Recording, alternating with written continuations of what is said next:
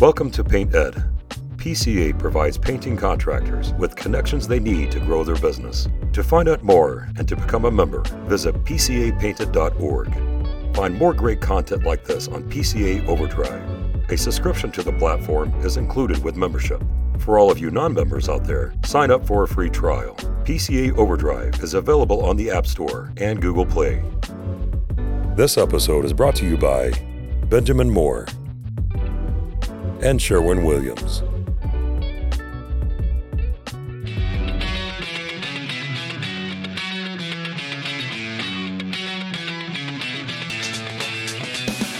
Welcome to the Painter Marketing Mastermind podcast, a show created to help painting company owners build a thriving painting business that does well over $1 million in annual revenue.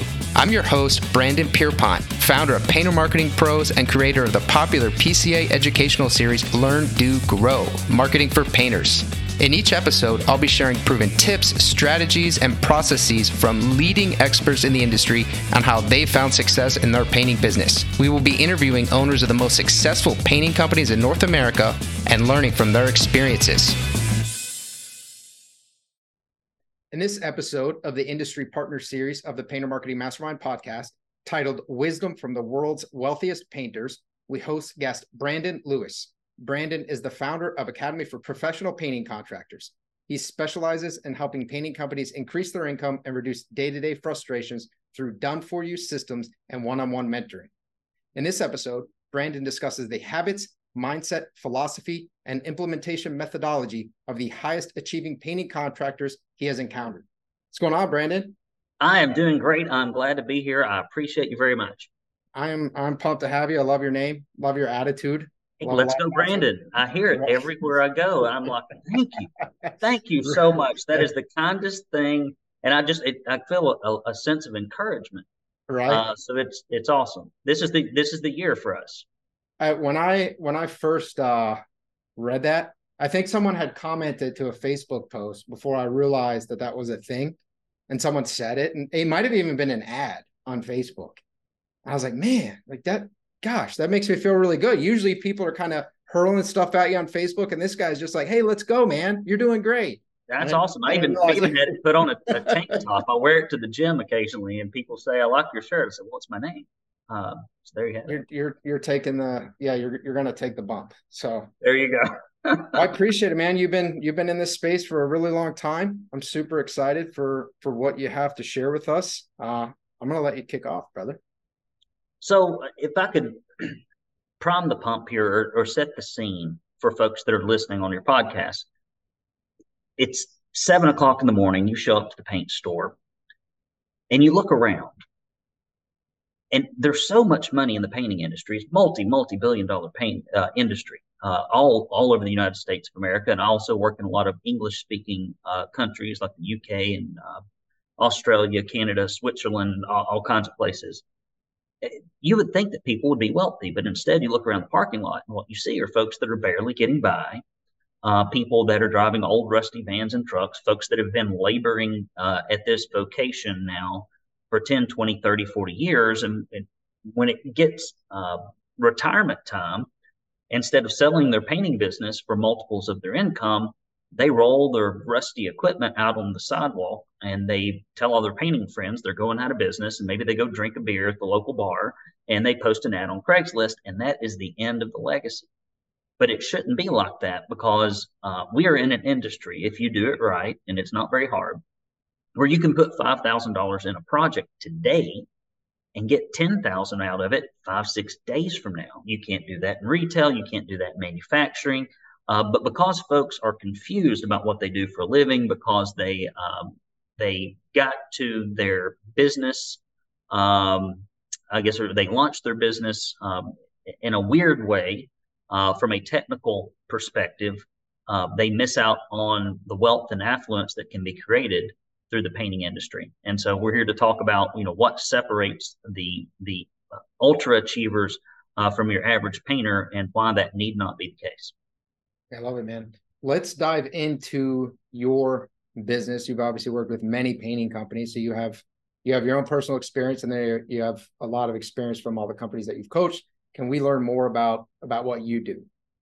Yeah, just go to paintersacademy.com. A lot of folks follow our YouTube channel. Just type in Academy for Professional Painting Contractors. It's a long name. Or Painters Academy. It'll pull up either way. But I mean, that's a good way to learn about it. But as you mentioned, I've worked with, I guess now it's somewhere between 450 and 500 painting contractors in 6 different countries. And so I have just seen a lot. And after a while, the truth begins to coalesce. If you do anything for a living long enough, and if you do the same thing over and over again, you start to see a pattern of behavior, a methodology that works. You begin to see the pitfalls, you begin to see the opportunities. And after a while, you develop a philosophy based upon reality, and you're able to reproduce that for folks. And so that's what I spend all day long doing.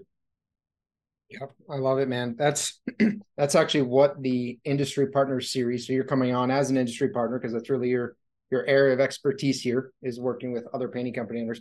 That's kind of how this originated, was the idea that because the Painter Marketing Mastermind podcast, we've been talking with successful painting company owners for years.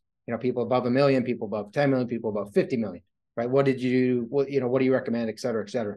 But when you talk with people like you, who have helped, who have hands-on worked with hundreds and hundreds of painting companies across, I guess, 6 different countries, there's a certain level of data that you can extract. There are themes that you can present in a way that's just not possible talking with owners one-on-one. So I'm super excited for this. Well, thank you. For example, I've got my own coach that I've worked with for years, and he is a coach to coaches and associations. And I have my experience running my organization, but it's not the same as his helping hundreds. And so when I present a problem to him that to me just seems completely unique and unsolvable, and I've wrestled with it forever, it's like 2 minutes into it, it's like, what you need to do is, and that's stupid, and do this thing over here, and I do it, and it is a lot better than what I would invent in my own brain or trial and error. And so I'm not any smarter than your average painter. I've just been a librarian for all these ideas, and I have stolen tons of ideas from our most productive members who have suggested new and better ways to do things. And I always tell them, I'll give you credit the first time, but after then, it's my idea. And so just be prepared. Yeah, that's funny, man. Yeah, we're all out here trying to reinvent the wheel, right? Or thinking that our problems are unique, but they're really not. The painting industry is not a new industry. These are not new challenges. No, you can go visit the pyramids if you think it's new. Just go down there, visit visit Tutankhamun's tomb, and you'll see that it is not new. People have been doing this for a long time. Yeah.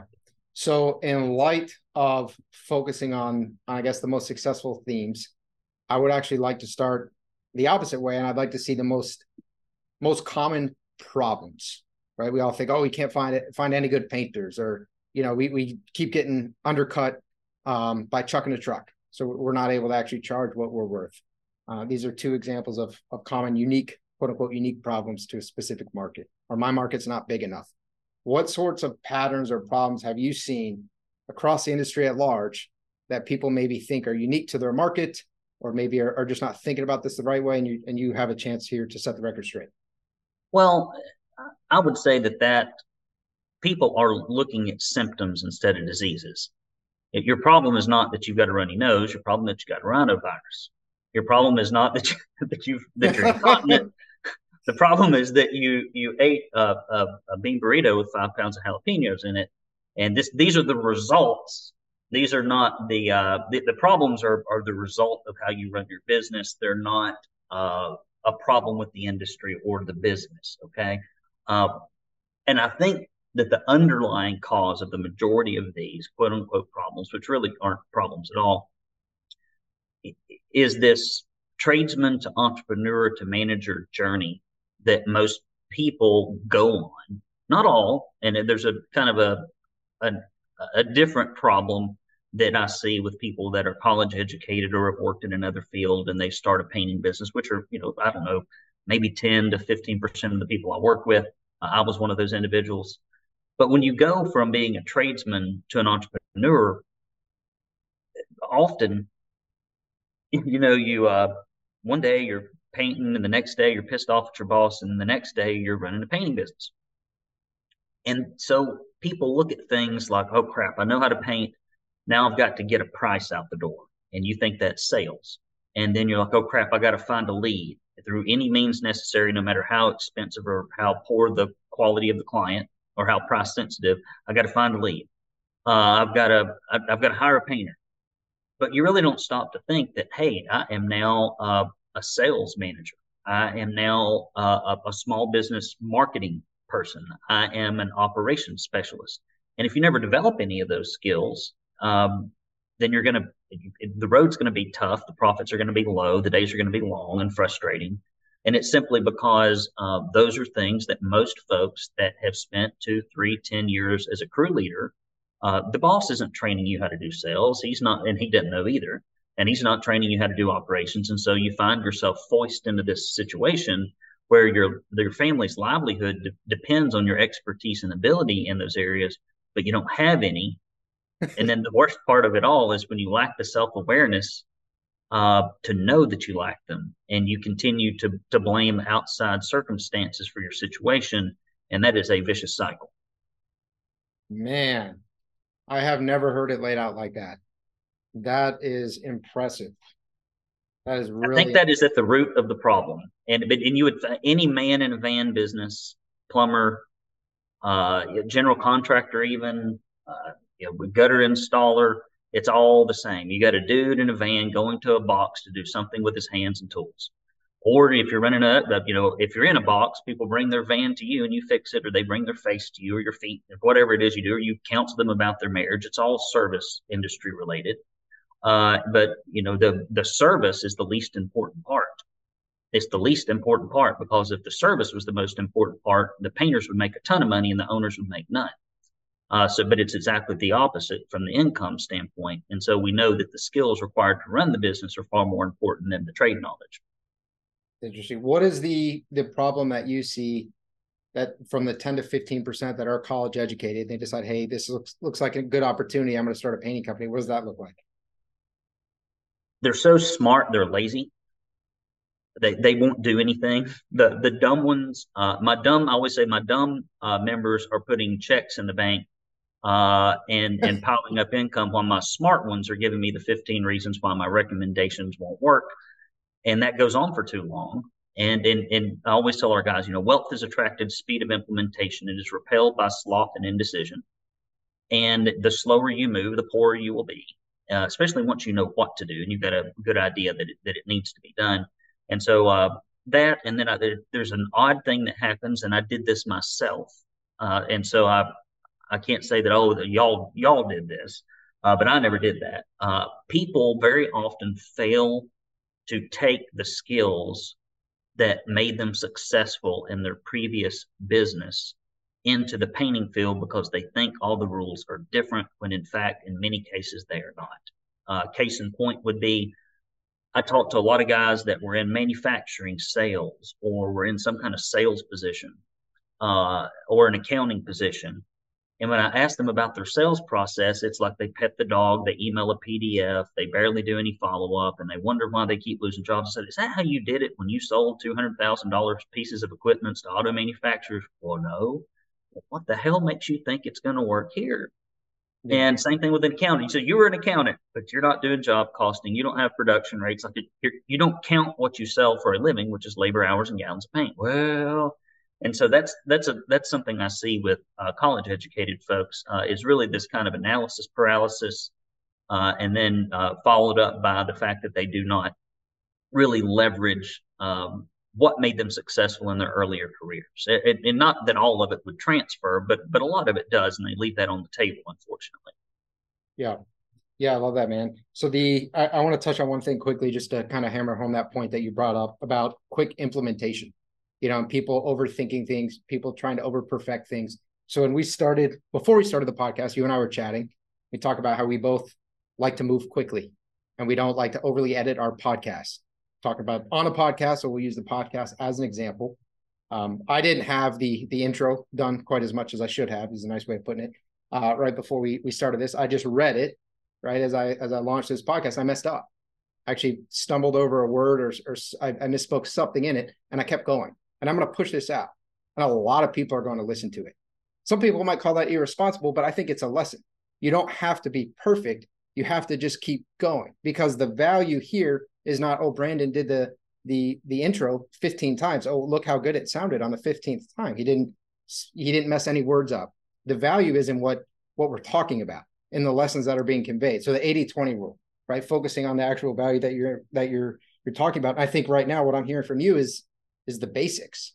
At least for the college educated folk, we're going to circle back and we're going to spend a whole lot of time on the first thing that you ran through. But for the college educated folk, they're thinking the rules have changed. That what was up is down and down is up, because now I'm in the painting industry. I'm not selling $200,000 pieces of equipment, or I'm not doing accounting. So the numbers and the financial metrics don't matter anymore. This is painting. It's not accounting, but it's business is business is business. Go focus on the fundamentals, do them well, and you're probably going to be off to a strong start. Now, if you do the fundamentals well, and there aren't really that many of them in a painting business, not that you can't get better and better and move on to secondary and tertiary things, you certainly can. But if you do the basics right in the painting business, after about year 3 or 5, when you get through the rough patch of the launch, you can't kill the damn thing. You cannot kill the damn thing. If you just do, and now I'm not saying the basics from an industry average or standard standpoint. If you do the industry average in painting, you will be poor and you will fail, because the average painting business is 1.7 people. It's one dude and 2/3 of a helper. I don't know if he's missing an arm or what, but that's what it is. That's what it averages out to be. Yeah. And so you can't, and the other thing you can't do is ask for advice from people at the paint store or your peers in your local area, unless you want to be poor, because you are going to get primarily the philosophy of poverty. When you just ask most people that run a painting business, not everybody in your area, but most, that's what you're going to get, and that's what you have to avoid. Yeah. I always say, I think I might have gotten this from Robert Kiyosaki. I don't know where I got it, but don't take advice from people you wouldn't want to trade places with. There you have it. Right. So that's why the PCA, that's why your academy, that's why places like that are good places to take advice, because there are probably people in that room who you might be okay trading places with financially or business success wise. Right. Okay. So let's go back to what is the 85 to 90% of the market, the non-college educated, the tradesman moves up into entrepreneur, moves up into manager. How do you recommend someone who's doing that? How do they actually acquire those skill sets? How do they not kind of trip on themselves as they grow? Well, the first thing is you have to have some sort of mental awakening. Most of the time when people come to me on a call, something has happened. Now, some folks are just insanely driven, but that is not the majority of folks that I talk to. Something has happened. Typically, it's I've been doing this for 10 years and I'm still broke. I just had a divorce. I had a heart attack. I'm bringing my son into the business. We moved into a new market. They found a book. They went to a seminar. Something happened. They're 62 years old. Retirement's 3 years away. Whatever. There's some kind of life occurrence that makes them go, okay, I need to do something different. But the majority of people never even have that awakening. They just think that the physical act of painting is the business. And they go through life from cradle to grave, never doing anything any different. And so what I often do is I show up where painters are, and whether it's online or in a mailbox or at an event or through a referral, and all of a sudden I'm talking about things related to the problems they have in a way they've never heard before, and they realize there's something else to this that I am missing, and they start going through this period of their life where they really want to gain knowledge. They start watching things, they surf the net, they go to events, and after a while they come to a conclusion that I don't want to have to reinvent all this stuff in the beginning, so I kind of interrupt them where they are. But that's a rare few. Most people never even get interrupted. They paint till they fall over, and they don't have much to show for it. Yeah. It's a sad reality. So for people who are listening to this, who have maybe been in the industry for a while, or maybe they're one of those driven people, I mean, they're listening, they're proactively trying to educate themselves on how to grow their businesses.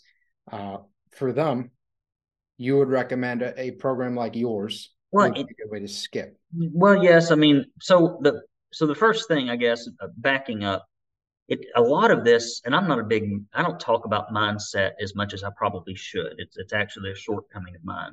I make the same assumption that my painters often make that I have to disabuse them of, which is you are not your clients. Painters always have all these ideas about what works in sales or marketing or whatever, and they're not true, and they've been proven untrue. But they hold them. They possess those ideas, but they're incorrect.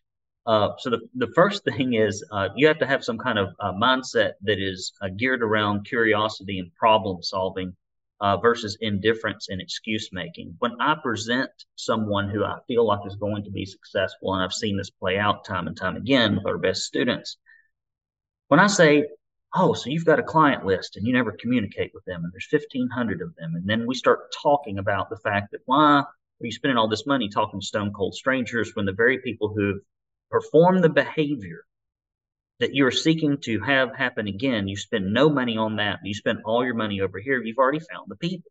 If you don't have enough painters to paint these 1,500 houses, if they all said yes, let's talk to them first. You get one of two responses, which kind of demonstrates this mindset. The first group of people are idiots, and they can't be helped. and they say something like this: "Well, I ain't gonna paint their house but about once. Are you telling me I'm gonna talk to them once a month? Or what am I gonna tell them? Talk about painting?" I mean, it's just like they begin to say, "I don't think that's gonna work. I don't might be the idea." Well, what about Facebook ads? I'm like, well, that is great, but let's pick up this low hanging fruit before we climb all the way up the tree and break our necks. It's some of this stuff's laying on the ground. It's about to rot. Let's pick this stuff up first that costs very little money and time. And then we will work our way up the tree, but let's start them. And they're argumentative, they're dismissive. And the ones that make a lot of money are like, man, I know I should be doing that. That makes a lot of sense. Well, what would I do? Should I put unconverted leads in there? Well, how often should I communicate? Well, what should the messages be? What's the best way to use them? What mediums? Like it's almost like you have given them a Rubik's cube, and they're taking their hands and they're trying to solve the puzzle, and they're asking questions, and they're remarkably curious. Whereas people that tend to not make a lot of money, when you present an idea that is like I wouldn't say an industry standard, it is a business 101 standard. You must communicate with your clients. Okay. That is just like you must communicate with your kids if you have kids. It's so ridiculous that you have to say it like that. I do. It is like, I'm like John the Baptist, crying out in the wilderness, and nobody, I've been saying this for 10 years, and it's like, it's people like pearls before swine. And it's to their detriment. So curiosity and really wanting to like, how do I do this? Like every little part of my business is a discipline, right? It is a unique set of skills. It's a unique system. How do we make this unique system, this part of the business, excellent? Whether it's sales, operations, or compensation package, all of it, there's a way to do it that yields this wonderful, bountiful result. And then there's a way to do it that just creates poverty and misery. But people cling to that instead of looking for something new. And so that mindset of curiosity and problem solving versus indifference and excuse making is critical in entrepreneurs that are wealthy. Yeah, no, mindset is huge. And you're approaching it from really a mindset can seem soft. It can seem like, oh, hey, you have to believe you can do it. And that stuff is true. I think there's a lot of power to that stuff. But the way that you're approaching mindset right now is actually quite different. You're approaching mindset in terms of how you actually look at ideas, how you look at growth, essentially being open-minded.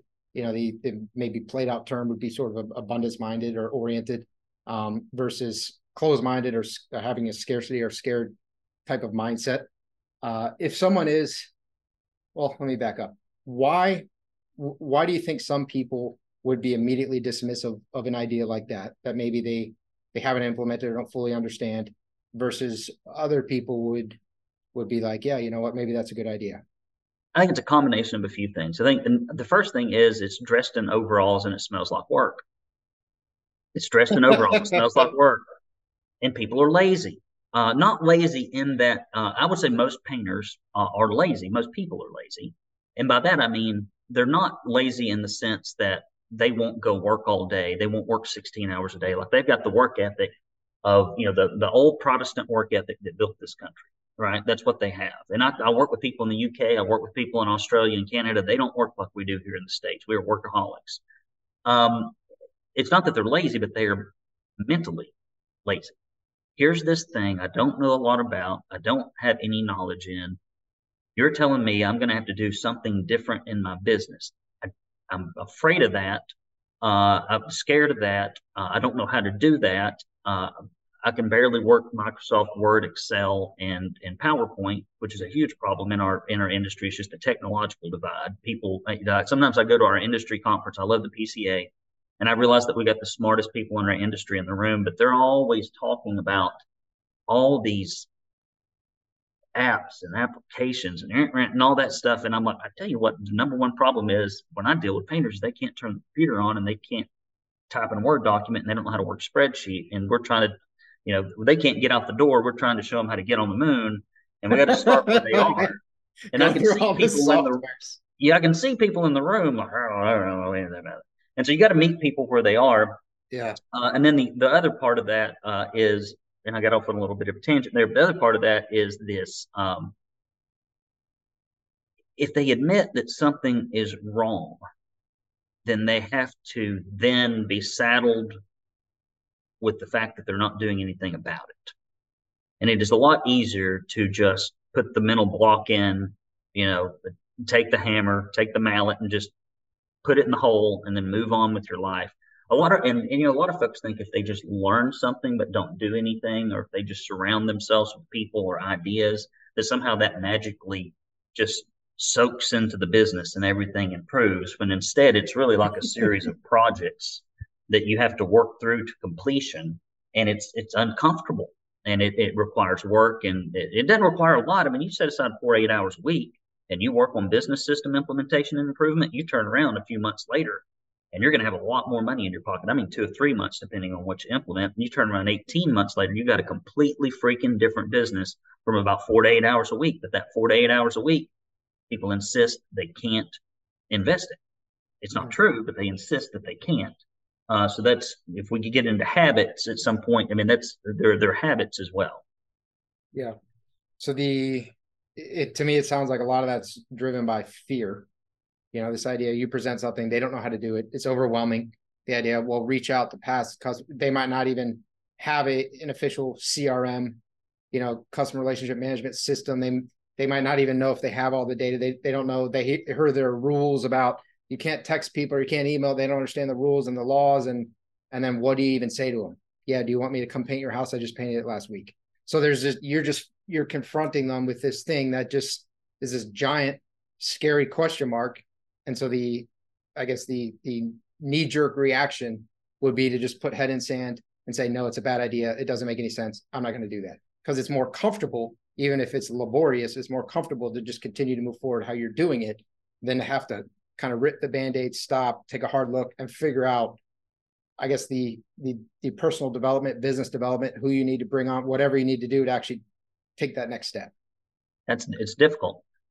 Yeah. It is. I mean, anytime you do anything new, I mean, and I have things in my life that I've dragged my feet on for weeks, months, years, and then I finally do it. And there are things I don't like doing, and I drag myself to this desk and I do them all the time, because I just got, nobody's life in business is ever going to be you doing everything you absolutely love to do. And so when you run into those situations where you're uncomfortable, where you have anxiety, where you immediately want to do something that could be characterized as procrastination, I always tell our members that is usually where the money is. That's usually where the money is. It's like a Geiger counter for wealth. If you're like nervous, your armpits are sweating, you're like, oh, I don't want to do this. If you put it on the to-do list and 3 days later, it's the only thing left on the list, that's probably the thing that will make you the most money. Checking another email, running another estimate, going to the paint store one more time. If that was going to fix the problem, it would have been fixed 10 years ago. It can't be that. Or as I often tell people, well, you may disagree with me, but the only thing we know about how you're doing it is that doesn't work at all. You've proven that doesn't work. You've used this method over and over again. That's one thing you can take off your list as something that works is what you're doing. It's like Edison. If Edison had put something other than horsehair in the light bulb and he'd tried to turn it on, I don't think he's going to use that same thing for 15 years. But painters do. They put the same thing in the light bulb over and over again, and they turn the light bulb on and it doesn't come on. They just keep putting it back in there. And I'm like, it does not work. You got to put something else in there. Yeah, that's crazy. So yeah, the that reminds me of the John Wooden quote: "Don't mistake activity for achievement." It's No. easy to be doing things and feeling like you're being productive because you're doing things. Email, what a remarkable thing. If you ever don't know what to do, or the only thing left on your to-do list is that big scary important thing you don't want to Go do, check your email. there's some very few of us have zero inbox. There's got to be a problem in there. There's got to be a fire to There's a fight. fire. There's got to be some bad news in there. There's got to be an estimate request in there. Let's go check. You know what? Keep digging. What is it that it's like a procrastination doom loop. Check your bank account, check your email, go check your Facebook, look at the weather, check the sports scores, go back, post on Instagram for a little while. Because you're supposed to post, right? So they're putting out a social media post. They're growing their business. Yes. That's going to do it. That's going to do it. Yeah. And that's fine if and I tell most people, technology is great. And I hate to sound like a dinosaur, but there's this common theme, and I wish it weren't true. And I'm getting off base here a little bit, but so many painting businesses that are failing miserably are some of the most technologically laden companies that I have worked with. So we talk about all this stuff, and usually I ask at the beginning of our, the first thing I look at are macro metrics. What's your revenue? What's your income? Income is your profit and net income, and if you drive a $60,000 truck, you write off that you only really use to tow your boat on the weekend. If your wife's paying her gym membership, just whatever the total compensation package would be if you work for somebody else, and they're not making any money. And often it's because they don't really understand the business processes, but they went out and got software first, thinking that would solve a problem, and then they go get some more software, thinking it's going to solve a problem, but they really don't understand what the software needs to do or why. Or it obfuscates or covers up the data, or makes it hard to access, makes it hard to extrapolate. And so they don't do anything with it. They don't look at it. It's not used in real time to inform their decisions. It doesn't change the behavior of their crew leaders, but they're like, well, I've got all this technology. It's getting in the way of the sales process. It's actually getting in the way of persuading the customer to buy.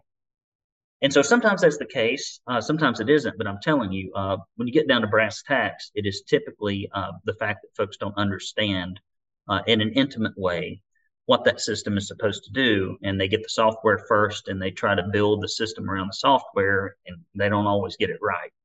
Yeah. So that's an unbelievably good point. So I was at the PCA had the first conference that they've ever had for Spanish contractors. Mm-hmm. So it was a Spanish speaking event. I used to speak Spanish well. We're working on recovering that. I did present in it, sweat a little more than I thought I was going to during that time. But it's called Pintando para Ganar. You had to present in Spanish, correct? I did. Yep. Yeah. So we did that, and then we were doing Q&A. And at some point during the Q&A, I was like, you know what, Juan Vasquez, he was there. He's just going to translate. So we just did some translation, but one of the attendees, he's a good guy, good company, but he was very focused on, to the point he asked, I think 2 or 3 follow-up questions during this Q&A of what's like the most innovative, what's the newest, what like, how can you combine, what's something that nobody else is doing in marketing? And my response was effective basic marketing, right? That's what, if you do that, you're going to beat the whole room. If you just do the basics and you do them right, you're going to beat every single person in here. You don't have to worry about, some TikTok to a video sales letter to like some crazy complicated thing. Just do the basics and do them really, really well. So exactly what you're saying. And I almost feel like it becomes an exercise in kind of wasted thought, or maybe it's just fun, or it's sometimes fun to feel like we're smarter than other people, or we have some secret sauce. The secret sauce is just be really good at your business and just do the fundamentals really well. I agree entirely. And, I can remember one of our members was like $15-20 million when he enrolled in our program, and he didn't have a website, didn't have one. And who needs one? Who needs? Yeah, it's like he's like, I don't want people that are strangers calling me off the damn internet, because they're tired. God forbid. No, I'm not saying you should. I believe you should. I'm not anti, that, but I'm just saying that most people would think, oh God, you can't even possibly do that. That's humanly impossible.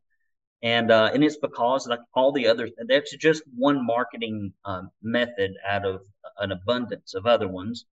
He was old school, and so he focused on relationship marketing, which is really your quickest way to find success in most cases. I always tell folks when it relates to marketing, I always say, if your children were abducted and held at gunpoint, and if you didn't find $50,000 in sales by the end of the week, would you do what you're doing now? And they always said, no, I'd call my customers. I'd get in the car. I'd go see somebody. I'd I'd email everybody. I'm going to do that shit every day, and you won't have these problems. And so I call it gun to your head marketing. Like, what would you do if you were in the worst situation ever and you had to reach this big goal in a short period of time? And it is never, I would post on Instagram. Never. Yeah. And not to say that you shouldn't do those things in their own silos and measure their return on investment and their average cost per sale and cost per lead and percentage of acquisition. You certainly should. But it is just hilarious to me that people intrinsically know what works, but they don't do it with regularity. Yeah. You ask a question like that, you can really cut through the fat in people's minds. Yeah. Get them to the heart of the issue quickly. The relationship marketing. So obviously growing on referrals, repeat business, that's a common theme in the painting industry. You know, you're in business long enough, eventually you can probably grow, you know, to over $1 million, or through some length of time, you'll get somewhere if you just kind of keep putting one foot in front of the other. What I find is pretty rare is a really active approach to relationship marketing. I find it's far more passive. Man, I know you're super passionate about this. Can you talk about the most effective ways to actively conduct relationship marketing? I will. I'd be happy to. I'd be happy to. So, especially like right now, it's winter, and almost all of our guys have a very strong online, a pretty strong or decent online leads game. Everybody likes to swipe a credit card and make their problems go away. So I don't coach to that a lot because people will do it without me even having to coach them. Like, they'll waste money, they'll throw it in the garbage can, but they don't track it. So I know they're going to swap the credit card on online marketing. Like, there's no doubt in my mind. So I don't harp on that. But what they won't do is put together a good list of commercial repaint prospects, people that are facility managers, maintenance managers of 200, 300, a million square feet of manufacturing, Class A office space, assisted living facilities, private schools, etc. They won't go look at the top 10 realtors in their market that are moving houses in the ideal neighborhoods where people are very wealthy, very old, and living in houses that were built in the 1990s that have siding that has to be painted every 3 years. They're not out there networking with other plumbers, cabinet installers. They don't have a process for surveying their clients on every visit for what trades they will need over the next 60 days and creating a network where they swap leads with that same survey approach. They're not running referral routes. They're not showing up at the BOMA meetings. They're not sponsoring the interior decorator conference that might be in their area if they're in a mid-sized metro or larger. They're just all the stuff that if you just get in front of people, add them to your mailed and emailed newsletter list monthly, and if you physically show up in their office and then set up an appointment to take them out for coffee and then stay in touch with them by phone, email, and mail, and you build this list of your top 100 people that are trusted by and serving the same clients that you serve, well, why wouldn't you do that? One of the concepts that I'd like to share with everyone here is this.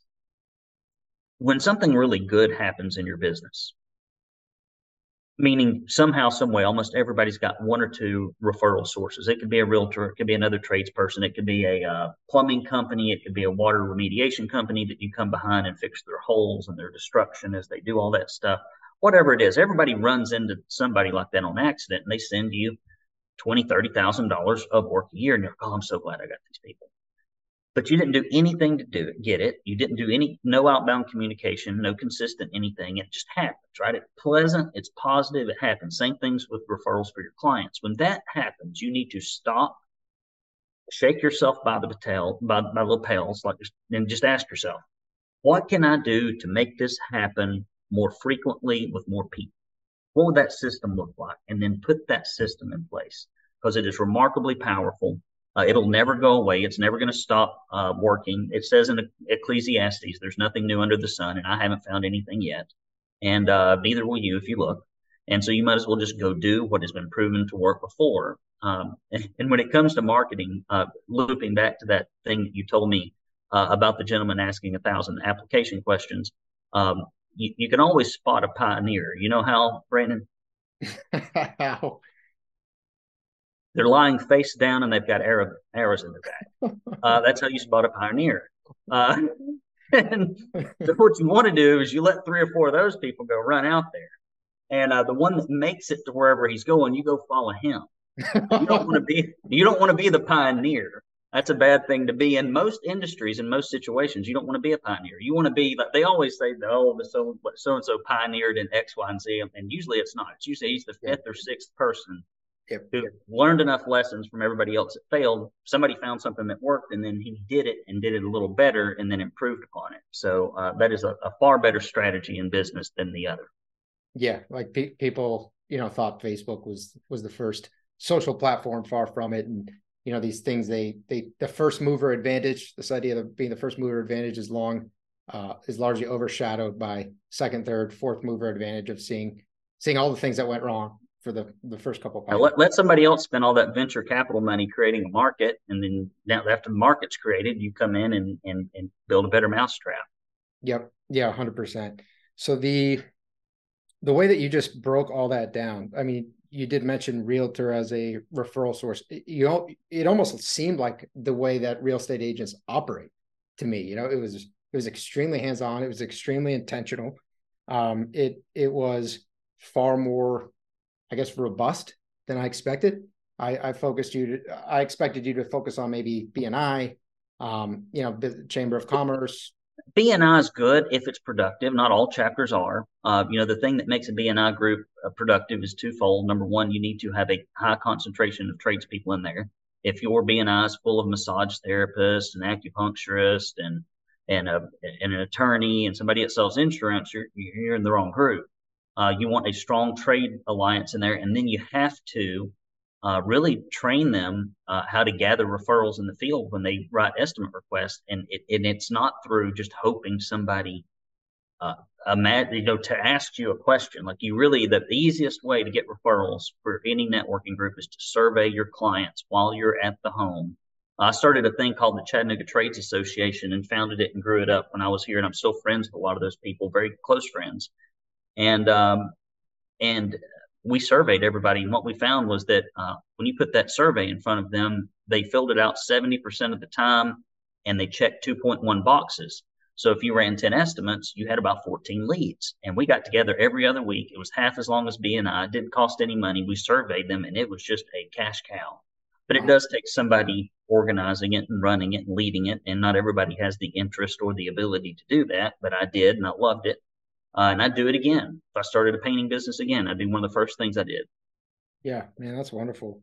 When we are talking about what everyone generally thinks in terms of reaching out via email or text or calling or direct mail or whatnot for, let's say, past customers, what would you recommend in terms of messaging for past customers as kind of a rebuttal to you don't have to keep getting your house painted every single year. So what should you send them?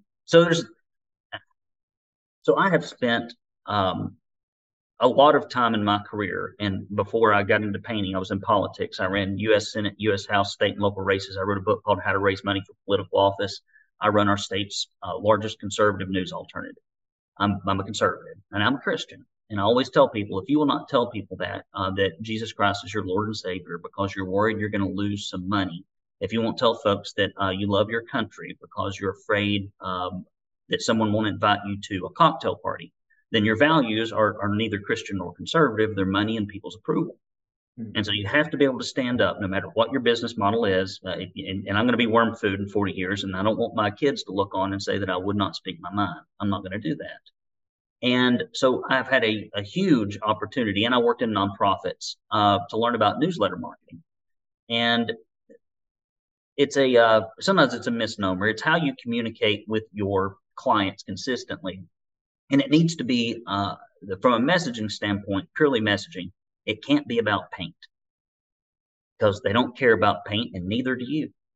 because I ask painters, what do you do in your free time? Do you just read about paint all the time? Like, I don't ever read about paint. So, well, if you don't read about paint and you own a painting business, imagine how much they're not reading about paint. Yeah. And so you can't be about paint.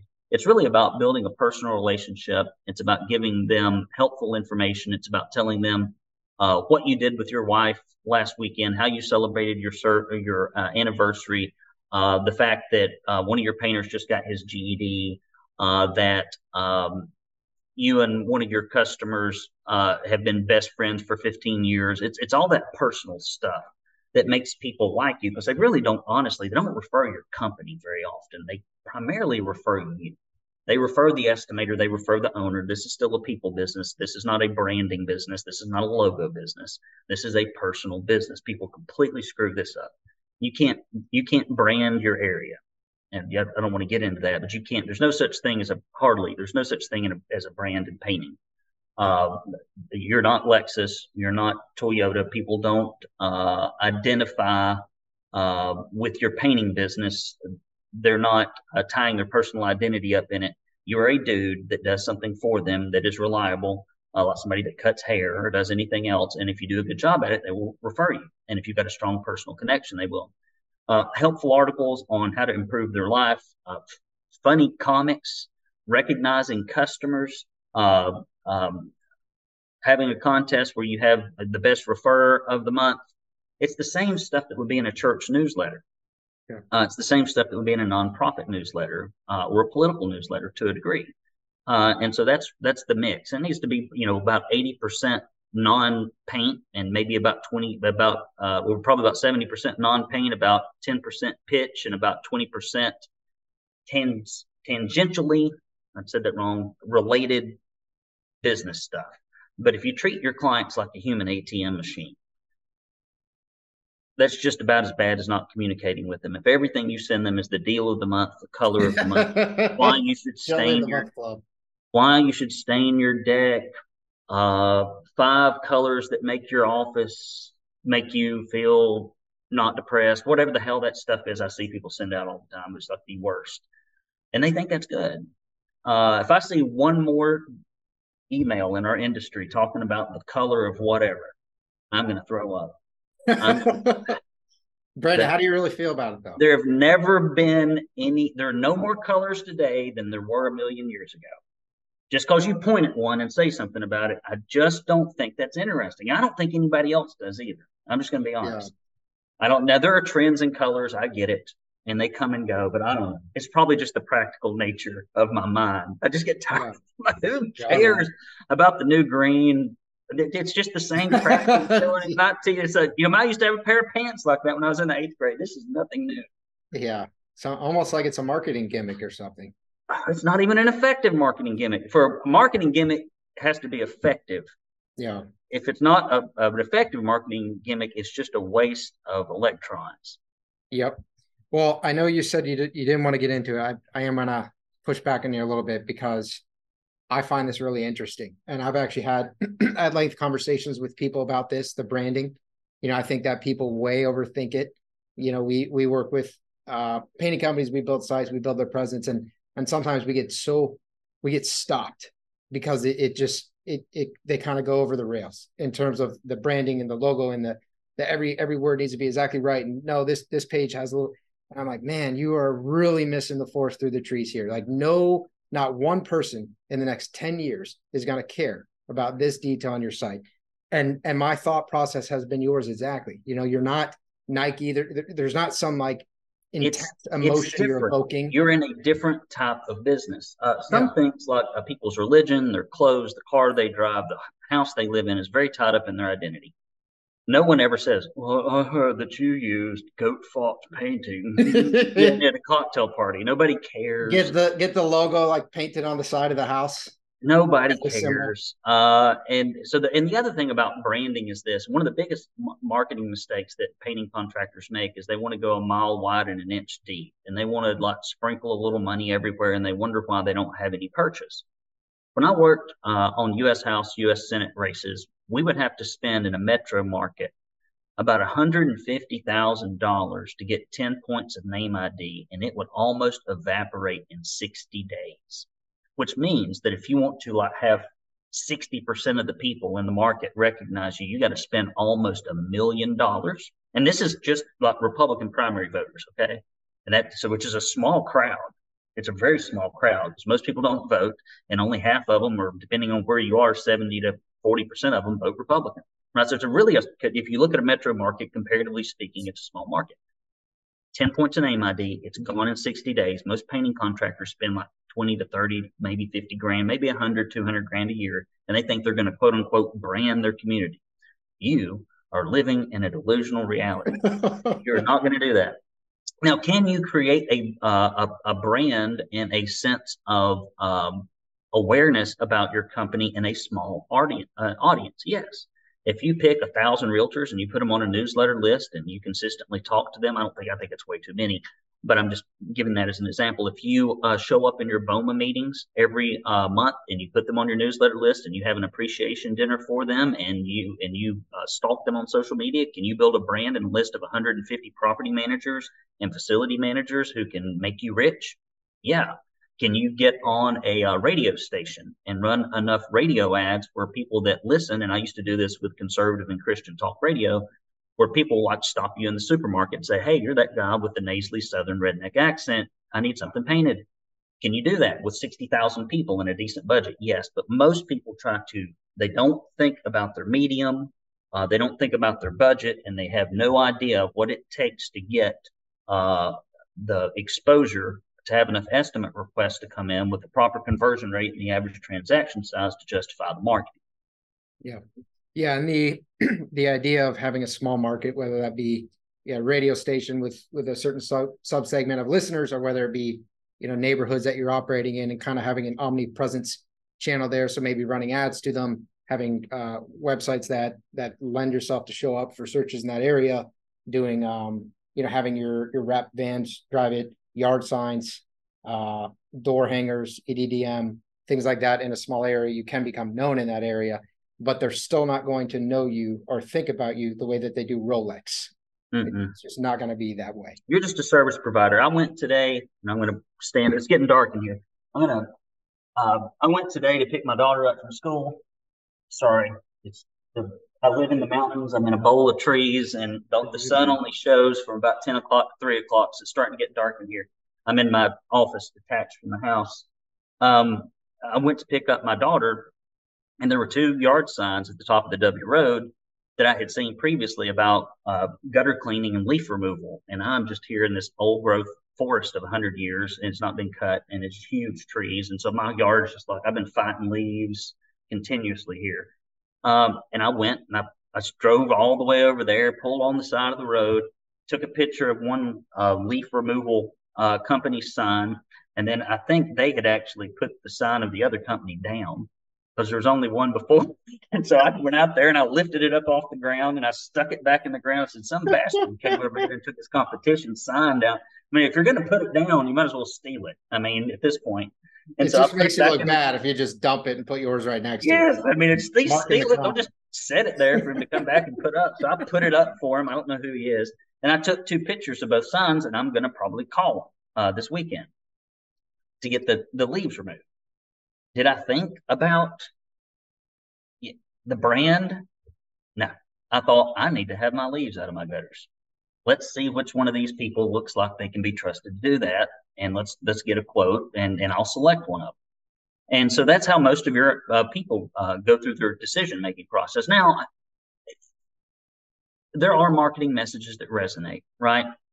People care about what's your warranty, what's your guarantee, do your background, you check your painters, how long have you been in this? Most people have worries, fears, and concerns. Women in particular, they're worried about sexual assault, they're worried about theft, they're worried about having folks in their homes that are going to case it or steal something, or drug use, or the way you smell, the noise you're going to make. And those are things they'll never tell you. And then they get down to the things that they actually will talk to you about. Like, are you going to make a mess? Or what if this doesn't hold up? What's your promise on this stuff? How many people have you worked for? How long have you been in business? Tell me a little bit about yourself. What are the people going to look like that come over here, etc. And those are all things you can put in your marketing messaging. You can put it on your website. You can put it in any medium that you use, depending on how long form it is. And then it needs to be sprinkled throughout your sales process with lots of third-party proof, because nobody will take your word for anything. So yeah, are there things you can communicate and say that help your market, that helps your marketing convert, that helps your sales convert? Absolutely. It's important, yes. But it's not about the ethos or the culture of your company. It's about the needs of the client and making sure that you talk to those needs. It's not about you. It's all about them. Yeah, that's huge. Yeah, people get very hung up in their company. The client doesn't really care about your company. They care about what you can do for them. Yes. So then we've covered a lot, Brandon. We are coming up close to time, but we've covered having an open mindset, doing the fundamentals really well, a whole host of other things. Is there anything else you want to cover in terms of the highest achieving painting contractors you've encountered, the patterns, how they tend to think or do things? I'm going to close in rapid fire with 8 things. And I'm not even going to be able to elaborate on them. So if people want to know what these things are, they're just going to forever wonder and marvel, but here they are. First, they use their calendars as shields and not sponges. Most people are like, I can't do this, I can't do that. They try to put in the things that make money whenever they're not inconvenienced or when they don't have anything else to do. And that's only about 2 weeks out of the year for a painter. So you got to use your calendar as a shield, not a sponge. They focus on reducing problems and increasing opportunities at the system level, not the situational level. They don't go fight a fire. They're more like a fire marshal. They put the systems in place that reduce the fires. They don't run out and put the fires out. That's their mentality. Number 3, they major on the majors, not the minors. There are some things that can make a huge difference in your business if you fix them. And there are some things that if you worked on them for hours on end every week, it wouldn't make much difference. People often major on the minors. They plan from the highest ROI to the lowest ROI activities. They use math to inform their planning decisions instead of emotions. If it's not scalable or trainable, they question its value, and they avoid unnecessary debt. This is for people that have lots of money in the painting industry, and they postpone gratification. And those are 8 things that I have seen to be commonalities in wealthy painters. And so if you're not wealthy and you've been in this industry for like 10, 15, 20, 30 years, it's not the industry, it's not the market, it's not the competition. It is you. You are the reason that things aren't going well. And so you need to fix yourself so that you can fix your company. Truth bombs. Brandon, I appreciate you, man. It was good. This was fun. I enjoyed it. I would do it again. Then we will do it again, brother. I enjoy your approach. Thank you. And I hope that you and Tara have an opportunity to connect.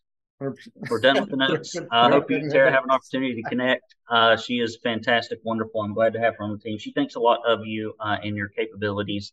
And because I know that you had helped them at Freshcoat, where she was CEO for a little while. For 10 years, I worked with her for the first 4 to 5, helping them get systems in place that were absent or broken. And so I value her opinion. So if she says you're a good egg, you're a good egg. I appreciate you, Brandon. Thank you, brother. Thank you for your time. Thank you for your wisdom. Take care, bud. If you want to learn more about the topics we discussed in this podcast and how you can use them to grow your painting business, visit paintermarketingpros.com/podcast for free training, as well as the ability to schedule a personalized strategy session for your painting company. Again, that URL is paintermarketingpros.com/podcast. Hey there, painting company owners. If you enjoyed today's episode, make sure you go ahead and hit that subscribe button. Give us your feedback. Let us know how we did. And also, if you're interested in taking your painting business to the next level, make sure you visit the Painter Marketing Pros website at paintermarketingpros.com to learn more about our services. You can also reach out to me directly by emailing me at brandon@paintermarketingpros.com, and I can give you personalized advice on growing your painting business. Until next time, keep growing.